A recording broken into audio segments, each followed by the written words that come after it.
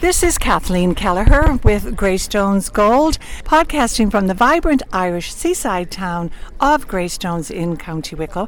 And I'm down here at the new Harbour Marina Village, and I'm speaking with Ivan Gaine from Sherry FitzGerald. Hello, Ivan. Good afternoon. Thank you for coming down. And could you tell us what's going on here today? I'm in Greystones a long time, and it's like old home week down here. What's on offer? Well, the sun is certainly shining on us today.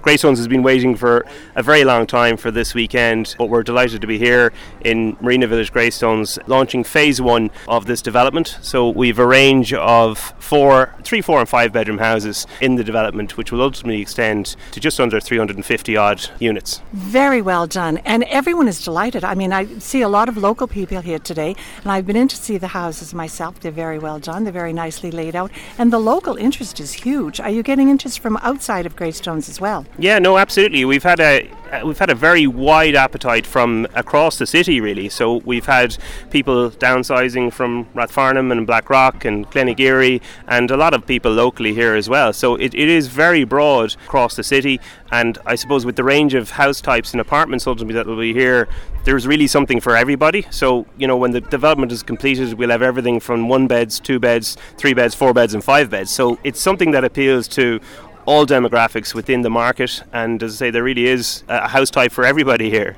Yes, indeed, and I've been in Greystones since 1973, so I know what's on available. But if someone comes to live in Greystones, what will they get? Well, I think what people will get in Greystones itself is it's a really special town, and I think this is a new chapter in Greystones, and within this development, which was originally a public-private partnership, they've delivered the marine works, the harbour, all of the infrastructure has been delivered over the last number of years. We have a few final touches to be completed, which will include a 14-acre parkland, which is just to the north of us here, which will extend up into Bray Head. So all of this within a 7-8 minute walk of Greystones centre itself. So, you know, it really is, it's unique, but with the exception of maybe Malahide Marina in the early 90s, there hasn't been another marina development, nor is there any planned on the island of Ireland. So it's, you know, it's a special place. Absolutely super. And the families will have parks, they'll have schools, they'll have sporting activities, leisure activities. Yeah, well, we've the sailing club have just opened in their new clubhouses, which we can see has been well used today with the regatta ongoing. We've the Anglers Club, we've the Sea Scouts, so everything is within eyesight of where we're standing here today, so it's really superb. Well, as a local person who is involved in the original development of the harbour, can I say welcome to you and welcome to Sherry FitzGerald. We're delighted to have you all on board.